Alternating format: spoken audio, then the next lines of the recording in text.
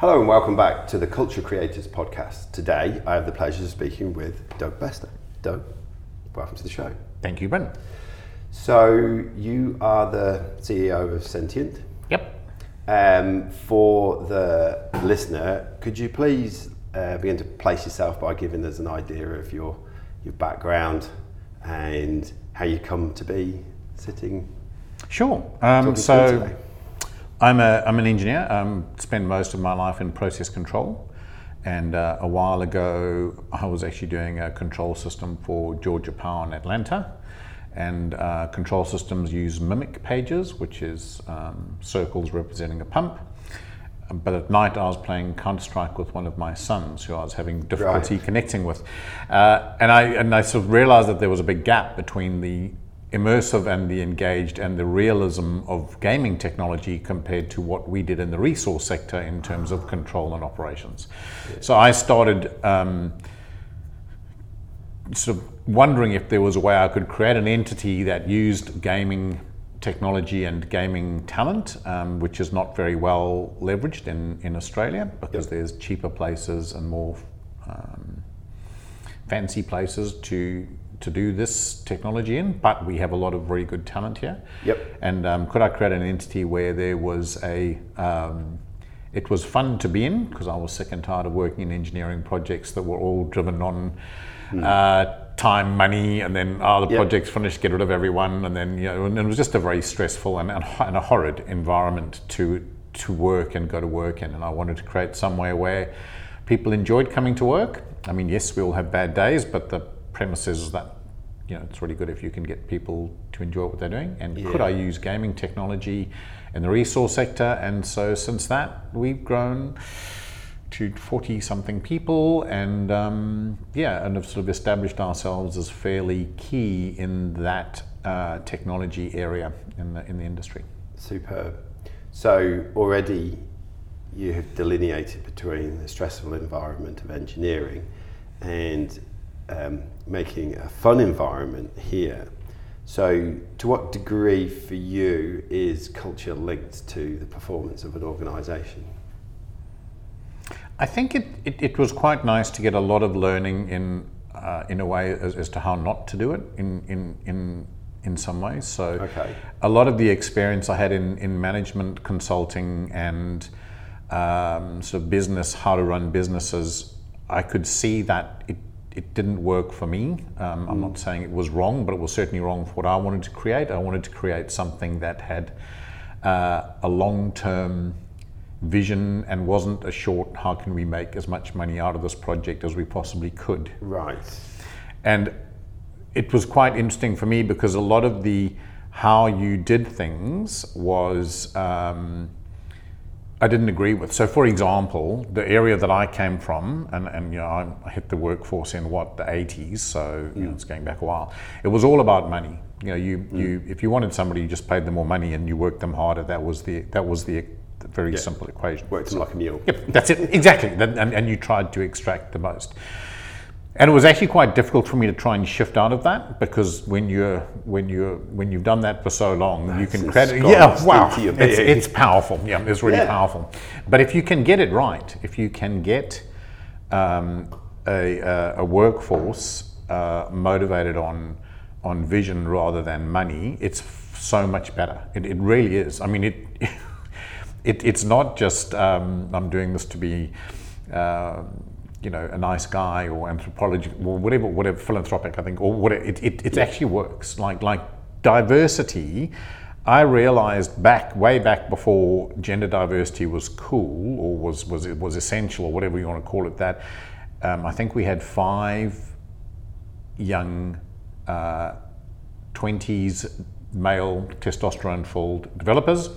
And it just wasn't working. It was just... Why was that? Because I think they were all so competitive and they were all so, in a way, they were quite angry. The conversations they would have, the path to anger was quite quick. Yep. Anyway, we... Sort of bickering. Yeah, and sort of one-upmanship and all that. This, yeah. And then eventually I sort of thought, well, I don't know what to do, but let's see if bringing in, I had 3 sisters, and I've always known that women seem to be better at this game than men are in terms of that. What's this game?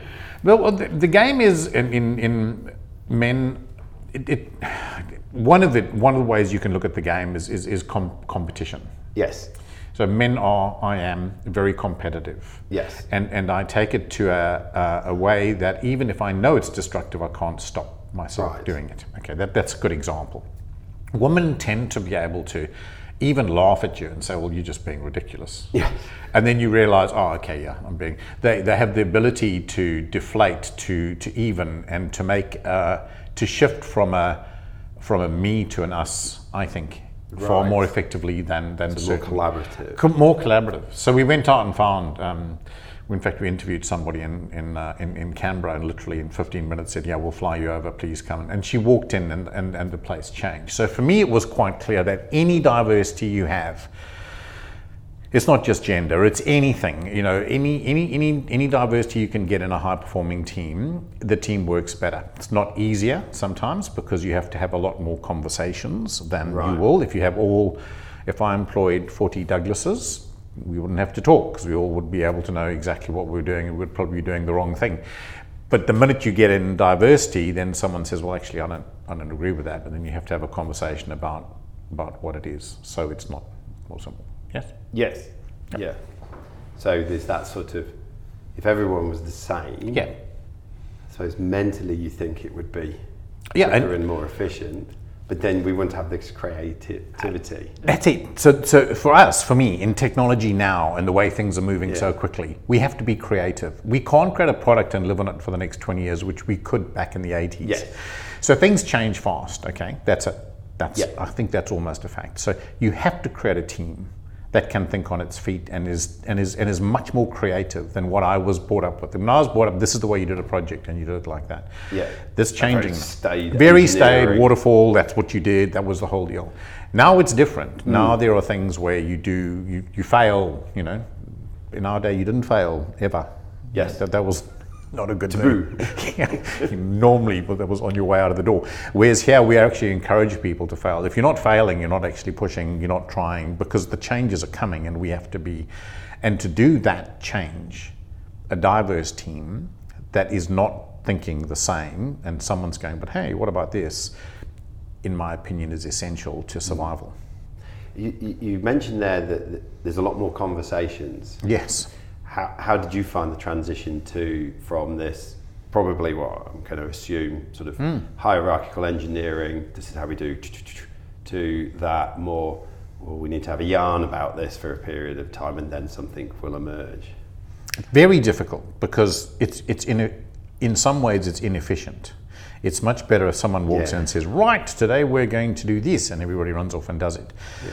But I think we found that, in fact, no, definitely, there's no question to this, is if everyone has a say, and I know this is, it's easy to say these things, but it's very hard to do them in practice, because one of the issues that I have is if everyone has a say, you have to say, okay, we'll listen to what you say, Bryn, but it doesn't necessarily mean we're going to do it. And if you do that too often, Bryn eventually gets to the point and says, well, why am I having a say? Because no one listens to me anyway. So and when you're dealing with, you get met by the wall of silence. So it's not simple. Also, there are a lot of introverts. We generally tend to have introverts in the company. They're not good at, and I take up a lot of oxygen because I talk a lot. So it's getting me to shut up, and sometimes to get out of the room is a much better way of getting that wheel to spin. Yes.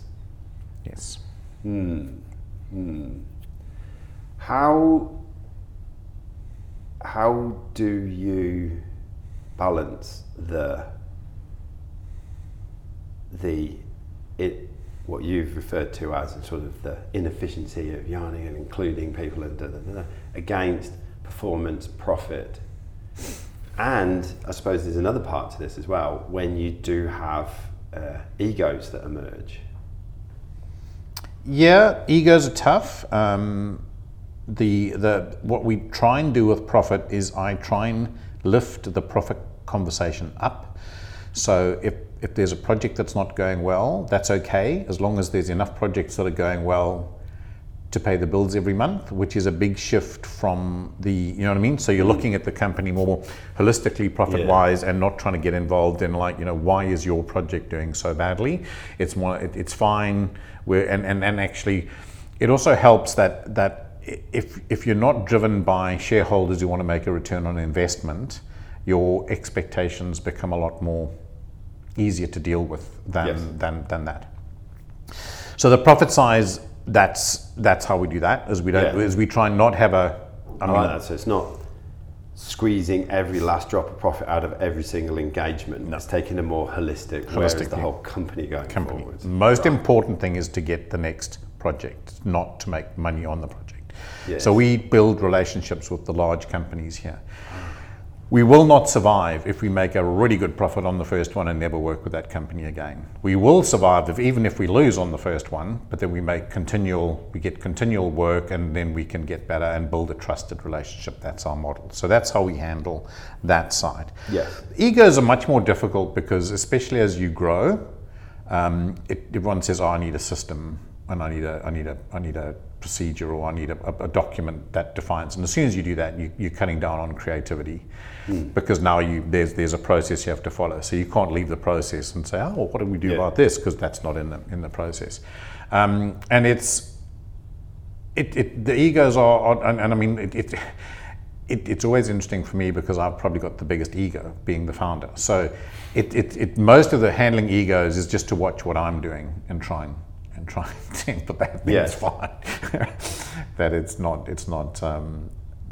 the team or the company egos are much better than mine to deal with in that. So it's more being aware of your own ego helps you handle everyone else's in a way. To what degree is, as the founder, managing the culture a specific task or a thing that you do while you're doing what you do? Does that make sense?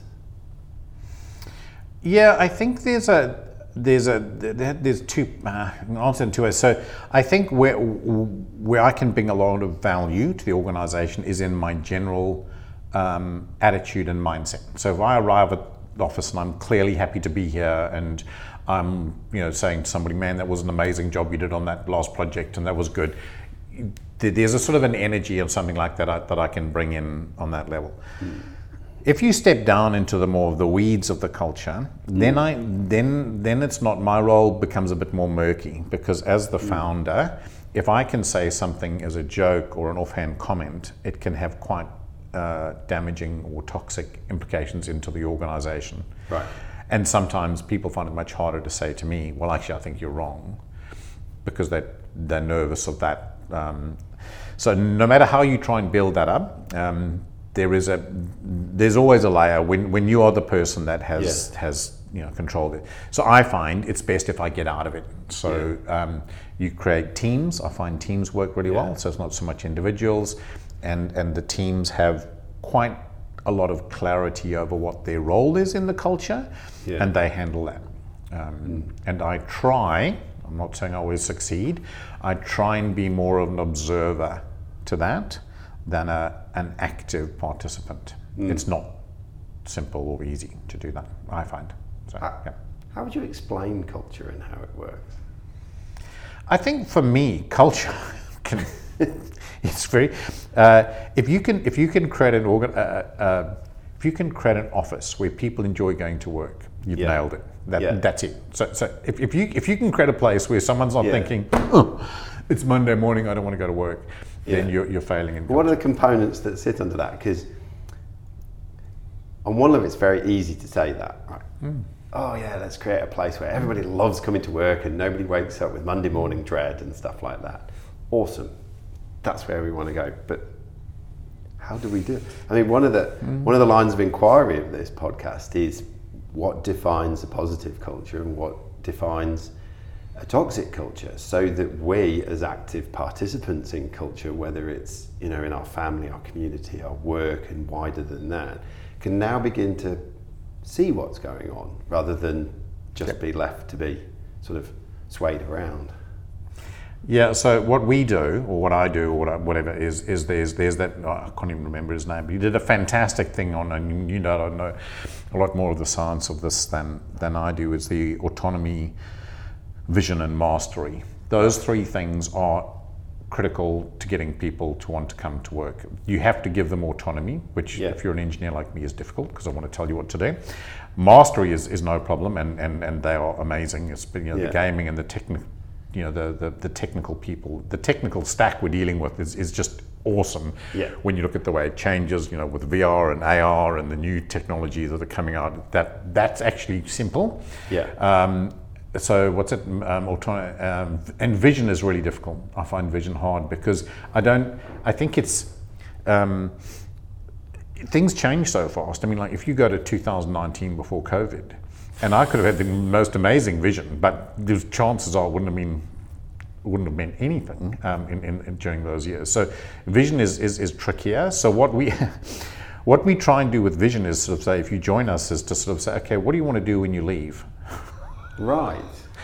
And if an artist said, well, I'd like to go and work for a game company with characters, for example, we say, okay, cool. We're going to try and make sure that any character art that comes up, you get to do. Yes. And that's a way of getting that vision one, where now people are being trained into things where they have a long-term reason for doing it. And that actually works really well.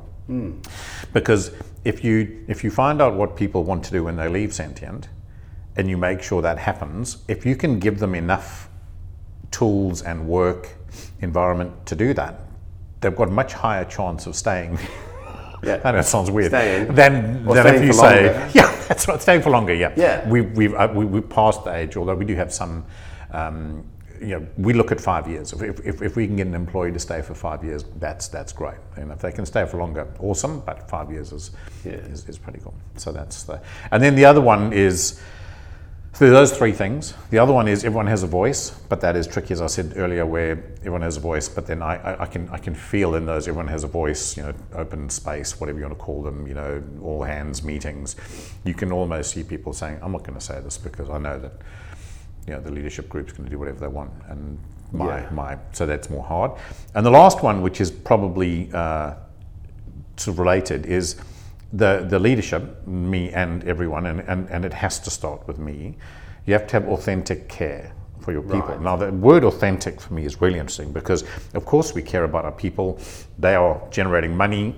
But there's a big difference between caring about your care and actual authentic care. And it's hard because there's I find, for me personally, there's a certain number of people that it's very easy to have authentic care about. But there's always a couple that are, and those are really difficult. And people know, they know if I really am. They feel it. And if someone says, like I've got an issue at home, and I can literally say to them, okay, you need to go home and sort that issue out, rather than, okay, so when can you be back? Just that. And that's the difference between having authentic care about somebody's mental health and I need you to do this project. How can I get you back on deck as quickly as you can? And if you have authentic care, it is so much more powerful than productivity care. So that's if you want to look at, those are the 5 things. It's nice there that you've identified the mental and emotional health of somebody and that authentic care, and then linking it to performance, which then links to the greater being. And it's I think it's probably very different for your engineering. Yes, and I think it's interesting because when I entered the workforce, I think we were just as mentally unstable. We just shut up about it and we bottled it up. We didn't. I'm not saying we were any stronger than but this current generation, I find a lot of our employees are anxious, and they'll say they're anxious, and it's much better because they are communicating it. And I think people my age can quite often think, stop being such a drama queen, come on, let's get the work done. But actually, I'm sure we were exactly the same. We just didn't have any way of communicating that or saying that. So I think actually it's quite a resilient group, even though when you look at it, it's like, whoa, there's all these conversations about, these really sort of like subjects and topics that I would never have spoken about when I was in my 20s. But it's great that they can actually have that. And did that bottling up back in the day, did that actually serve us? No. And not at all. I mean, I'm not a psychologist. I'm an engineer, but I think if you look at the production, I would much rather have an anxious person that is honest about their mental state than somebody who's like, I'm fine, and you never know what's going on, and then you get the like what happened. Where you go through these massive transitions, where you suddenly think, I can't do this any longer, and then you suddenly disappear, or where implode. This is implode, which is and also I don't think that I'll just sort of say when I was in my 20s and the current workforce we have now is that they didn't care about our mental state. They really didn't. I don't think they really cared about them. There was you're doing a job. And I think that's short-sighted. I think if you can care and if you can get people to be more open about what's going on in their lives, we all have things what's going on in our lives outside work. Correct. And if you can, I don't want to know that the minute details, but if you've got a problem and you can say, hey, look, I've got an issue I need to deal with, and you know that's fine. You can go and deal with that problem and then come back to work. I think you'll end up with a better, stronger, more resilient workforce than one where you're getting pushed. And otherwise, I'll fire you. That was always. And they're more likely to stay for that 5 years. Yeah, absolutely. Yeah. As I talk to you, Doug, there's this fantastic sense of both a connection to the actual people that are here, as opposed to the version of people that we would like them to be within the confines of a traditional organisation. But there's also this fantastic sense of you being connected to timescales as well, in the holistic view of the company and profits as opposed to the individual. But then the fact that you want clients to keep coming back, so it's not just about today, but there's an actual journey through time in there. Yeah, I think it's important, and I think that so I really try and make leadership decisions 50 years, mainly because I know I won't be here. So one of the problems when you make decisions on 3 months or 6 months or something like that, you're going to be there, so you think in a certain way, which means you'll always be here. Whereas if you make decisions or you think about strategy that's 50 years ahead, it's ridiculous. So when you've left. Yes. Do you find the culture of Sentient comes back and influences you? I've learned so much about culture from trying things, and if you can create an environment where people do have a level of trust. I'm not perfect in any way, shape. I'm not saying that we've nailed all the thing at all, but if you are open to that, and also we had 4 kids, and they were my children were very good at sort of saying you middle-aged white guys have got a problem, you really have, and when you're told that enough times by enough people, you sort of start thinking, well, maybe there's something, maybe we can do things slightly better than what we've done before. But I have learned more from, I'm sure everyone does, if you can give creative people a space where they are happy to create, they can do amazing things. Do you find yourself doing what you do here in terms of creating the space and culture? Do you find yourself doing that in other aspects of your life separate to work as well? From what you've probably not as well as I think I'm probably more effective at that conversation here, and I think than I am outside it. I think that there's in a way, I think it comes down to purpose. If you want to look at that, the purpose of this company is quite clear to me. The purpose outside it is a little bit more difficult with family and friends. It gets a bit more murky in terms of that. So it's not as simple. And also, I'm not the founder outside it. So no. I suppose not. I'm much more more family. You're the co-founder. At best, yeah. There you go. One of the sort of closing questions I like to ask people is, what's the one thing about culture that we are not talking about that we should be talking about? Well, okay, can I clarify the question? Are you talking about Sentient, or are you talking about West Australia, or are you talking about the globe? Which one? Which framework would you like to be? Do you want to tackle all three? I don't know if I can. Or do you want to tackle two of them? I can certainly tackle Sentient. So the Do you want to go as far as Western Australia as well? yeah, we can try that. Yeah, let's go.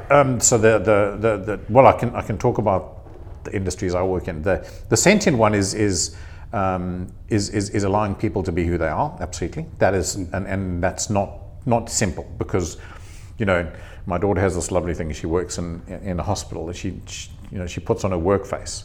I don't really want you to put on your work face when you come to Sentient. I mean, yeah, there's going to be times when you're dealing with customers and when you work, but it'd be nice to bring yourself to work. So that's bringing that and knowing that you'll be safe and allowing you to flourish, let's say. Yes. In Sentient. So that's quite a simple one in the Sentient one.